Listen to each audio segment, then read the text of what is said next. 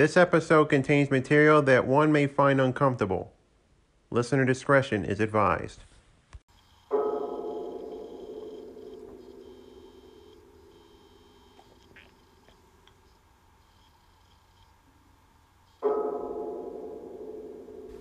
Welcome once again to Crime, the only podcast dedicated to true crime in New York's capital region. I'm your host, Jason Bullitt, whom you may remember from being the host of the Keep It To Yourself podcast, of which this is an offshoot.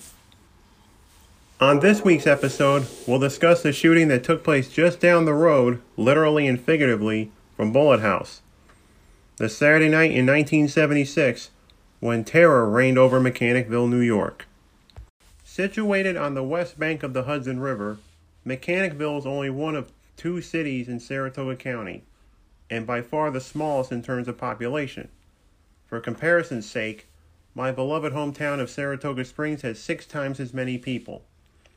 Just a hair over 5,000 people make this city their home, a bedroom community much like Skodak in the Carol Finkel episode 2 weeks ago. The city's name is derived from the occupation of those who first settled here in the early 19th century. Textile mills and factories soon sprouted, and by the turn of the 20th century, the village, which later became a city in 1915, boasted 10,000 residents, which provided a boon to the city's glory days. The city also boasted the world's largest paper mill, which shut down in 1971 after 67 years in business. Today, it looks much like any upstate New York community, the marks of past glories lingering. On a side note, 2 decades after the crime which we will discuss, an EF3 tornado ravaged the northern part of Mechanicville and the neighboring town of Stillwater. Not too long after the paper mill closure came an egregious act of crime involving a disgruntled hardware store employee, a long-closed watering hole, and a handful of innocent victims.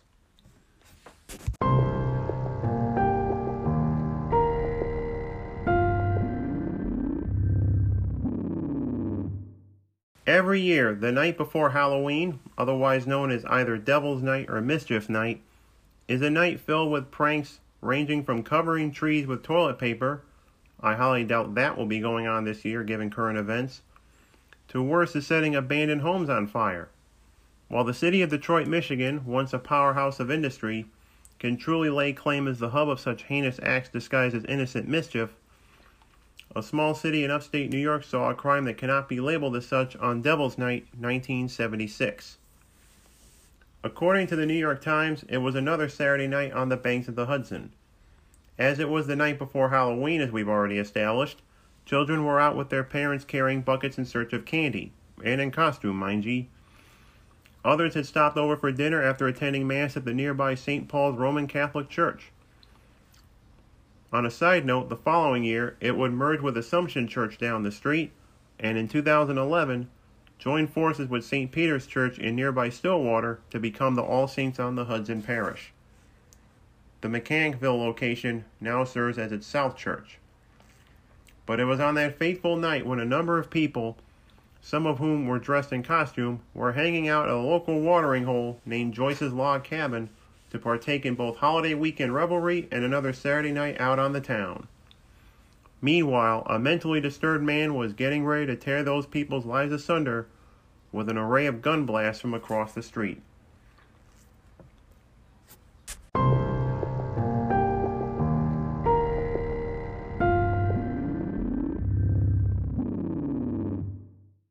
Kenyon William Billy Prine, the perpetrator, had a long battle with his demons dating back to childhood.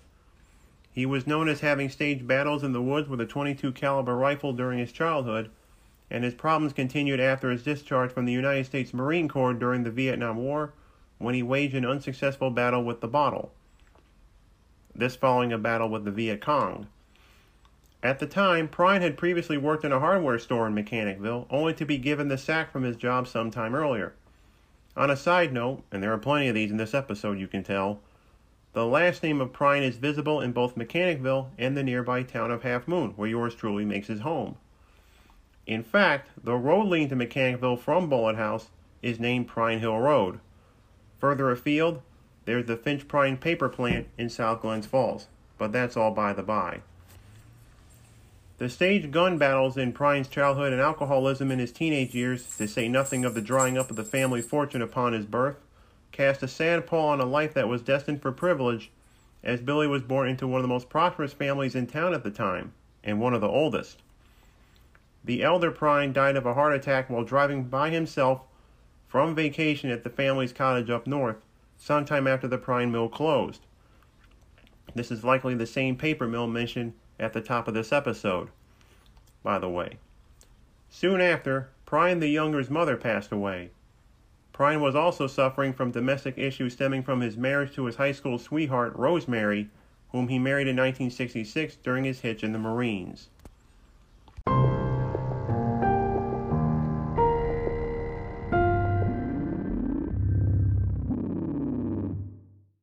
At around 9:15 in the evening, on October 30th, 1976, gunshots started ringing out from the nearby Kennedy Gardens apartments on North Main Street. 90 minutes of terror, which were initially thought to be someone shooting off fireworks, were underway. Paul Luther, a part-time officer of the Mechanicville Police Department, who was enrolled in the criminology program at Hudson Valley Community College and had aspirations of being a cop full-time, quickly rushed towards the scene of panic.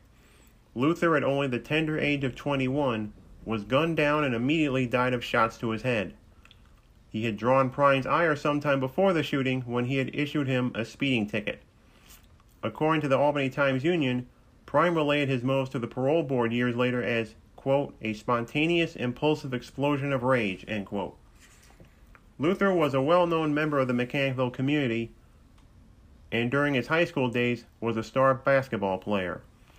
The auditorium at that same high school, as well as a neighborhood playground on the south side of town, both bear his name as a tribute to a law guardian who gave his all to protect his community. It didn't take very long for the shots to enter Joyce's log cabin. John Marsh Jr., a 51-year-old patron, was hit twice by bullets from Prine's double-barreled shotgun. The first hit came as he was minding his own business enjoying the night, and the second came as he took cover behind the cigarette machine in the back. This was the time when such things existed. Marsh died upon arrival at Memorial Hospital in nearby Albany. John Gonnelly, one of Luther's colleagues, was shot in the face after his patrol car pulled up behind Joyce's. Gonnelly, 36 at the time, was taken to Albany Medical Center for treatment of shots to the face. He was left without the use of an eye, though he survived. Over an hour into the shootout, the officers threw a canister of tear gas into Prine's apartment, where the latter had been holed up firing away at passers-by, as though North Main Street was his own personal shooting gallery. His wife and 2 daughters, thankfully, were away from the scene. The wife was at a bingo game and had dropped the children off at her parents' house earlier. The tear gas canister had set the apartment ablaze and left other residents in the apartment complex, not to mention those living in nearby buildings, caught in the crossfire, fearing for their lives. At 10:43 p.m., roughly an hour and a half after the shooting began, Prine was apprehended. New York State troopers, Saratoga County sheriffs, and the city police cornered Prine, forced him to surrender, took him into custody, and subjected him to questioning at the state police barracks in the town of Malta. Mechanicville police sounded a foghorn to alert frightened citizens that the sniper had been taken into custody. In all, both Luther and Marsh were killed and 9 others were injured, all of whom were transported to the present-day eyesore that was Leonard Hospital down the Hudson in Troy. In the early hours of Halloween morning, WTEN, then the CBS affiliate, now ABC affiliate in the Capital Region, broke into late-night programming, such as it was in the mid-1970s, to air a special report on the shooting. For more than an hour tonight, a Mechanicville man held police and civilians at bay during a shootout in the heart of the city of Mechanicville. A police officer and a civilian are now dead. It was nearly 90 minutes before police from several agencies were able to capture the sniper holed up in a 3-story apartment house. John McLaughlin, long a stalwart of television news reporting in the area, interviewed one of those on the scene who was caught in the resultant crossfire. Okay, how did you get shot again? I walked out the door to see what was happening. I heard some people scream. Everybody started running. I ran out the door, and then this guy was just loading shots off. Buckshot. I got hit with it, and I hit the floor. I hit behind 2 cars, and I went in the back door of Joyce's, way down back. You were coming out of Joyce's Tavern, right? Coming out to see what happened. What was the scene like inside Joyce's? People were hitting the ground pretty much. They were going pretty well, you know. That's penetrated.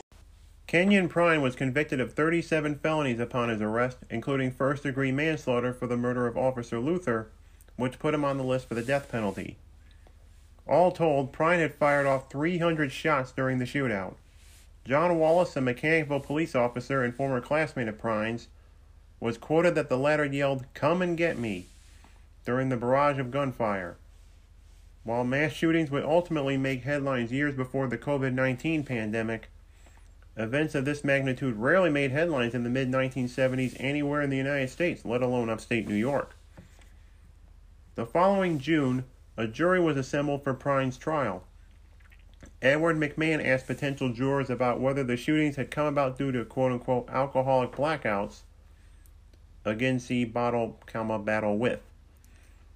In the end, and at the last minute, Prine decided he'd rather rot in jail than be executed. A smart move given that 6 months earlier over in Utah, serial killer Gary Gilmore met his end by firing squad after the U.S. Supreme Court lifted a moratorium on capital punishment. Prine pled guilty to charges of second-degree murder and the aforementioned charge of first-degree manslaughter and was sentenced to 25 years to life in prison at the Great Meadow Correctional Facility in Comstock, Washington County. Prine, now 76 years of age, has been denied parole every time his name has come up before the board, most recently on June 19, 2019. He'll be eligible for parole again in June 2021. Joyce's Log Cabin, a massive, by Mechanicville standards, bar, was torn down in 2004 after many years' vacancy, leaving a vacant lot which stands to this very day. Thanks for listening to this episode of Crime, the only podcast dedicated to true crime in New York's capital region. If you enjoyed this episode, you can also check out the more lighthearted Keep It To Yourself podcast, of which this podcast is an offshoot as established at the top of the show. Both podcasts are available on the same feed. You can get them on Apple Podcasts, subscribe, rate, and review. You can also listen on Spotify, Google Podcasts, or your platform of choice. By the way, check out the Keep It To Yourself podcast 100th episode, which dropped last Friday. As always, my name is Jason Bullitt, your host. Thanks for listening. We'll talk to you next week. Stay safe out there.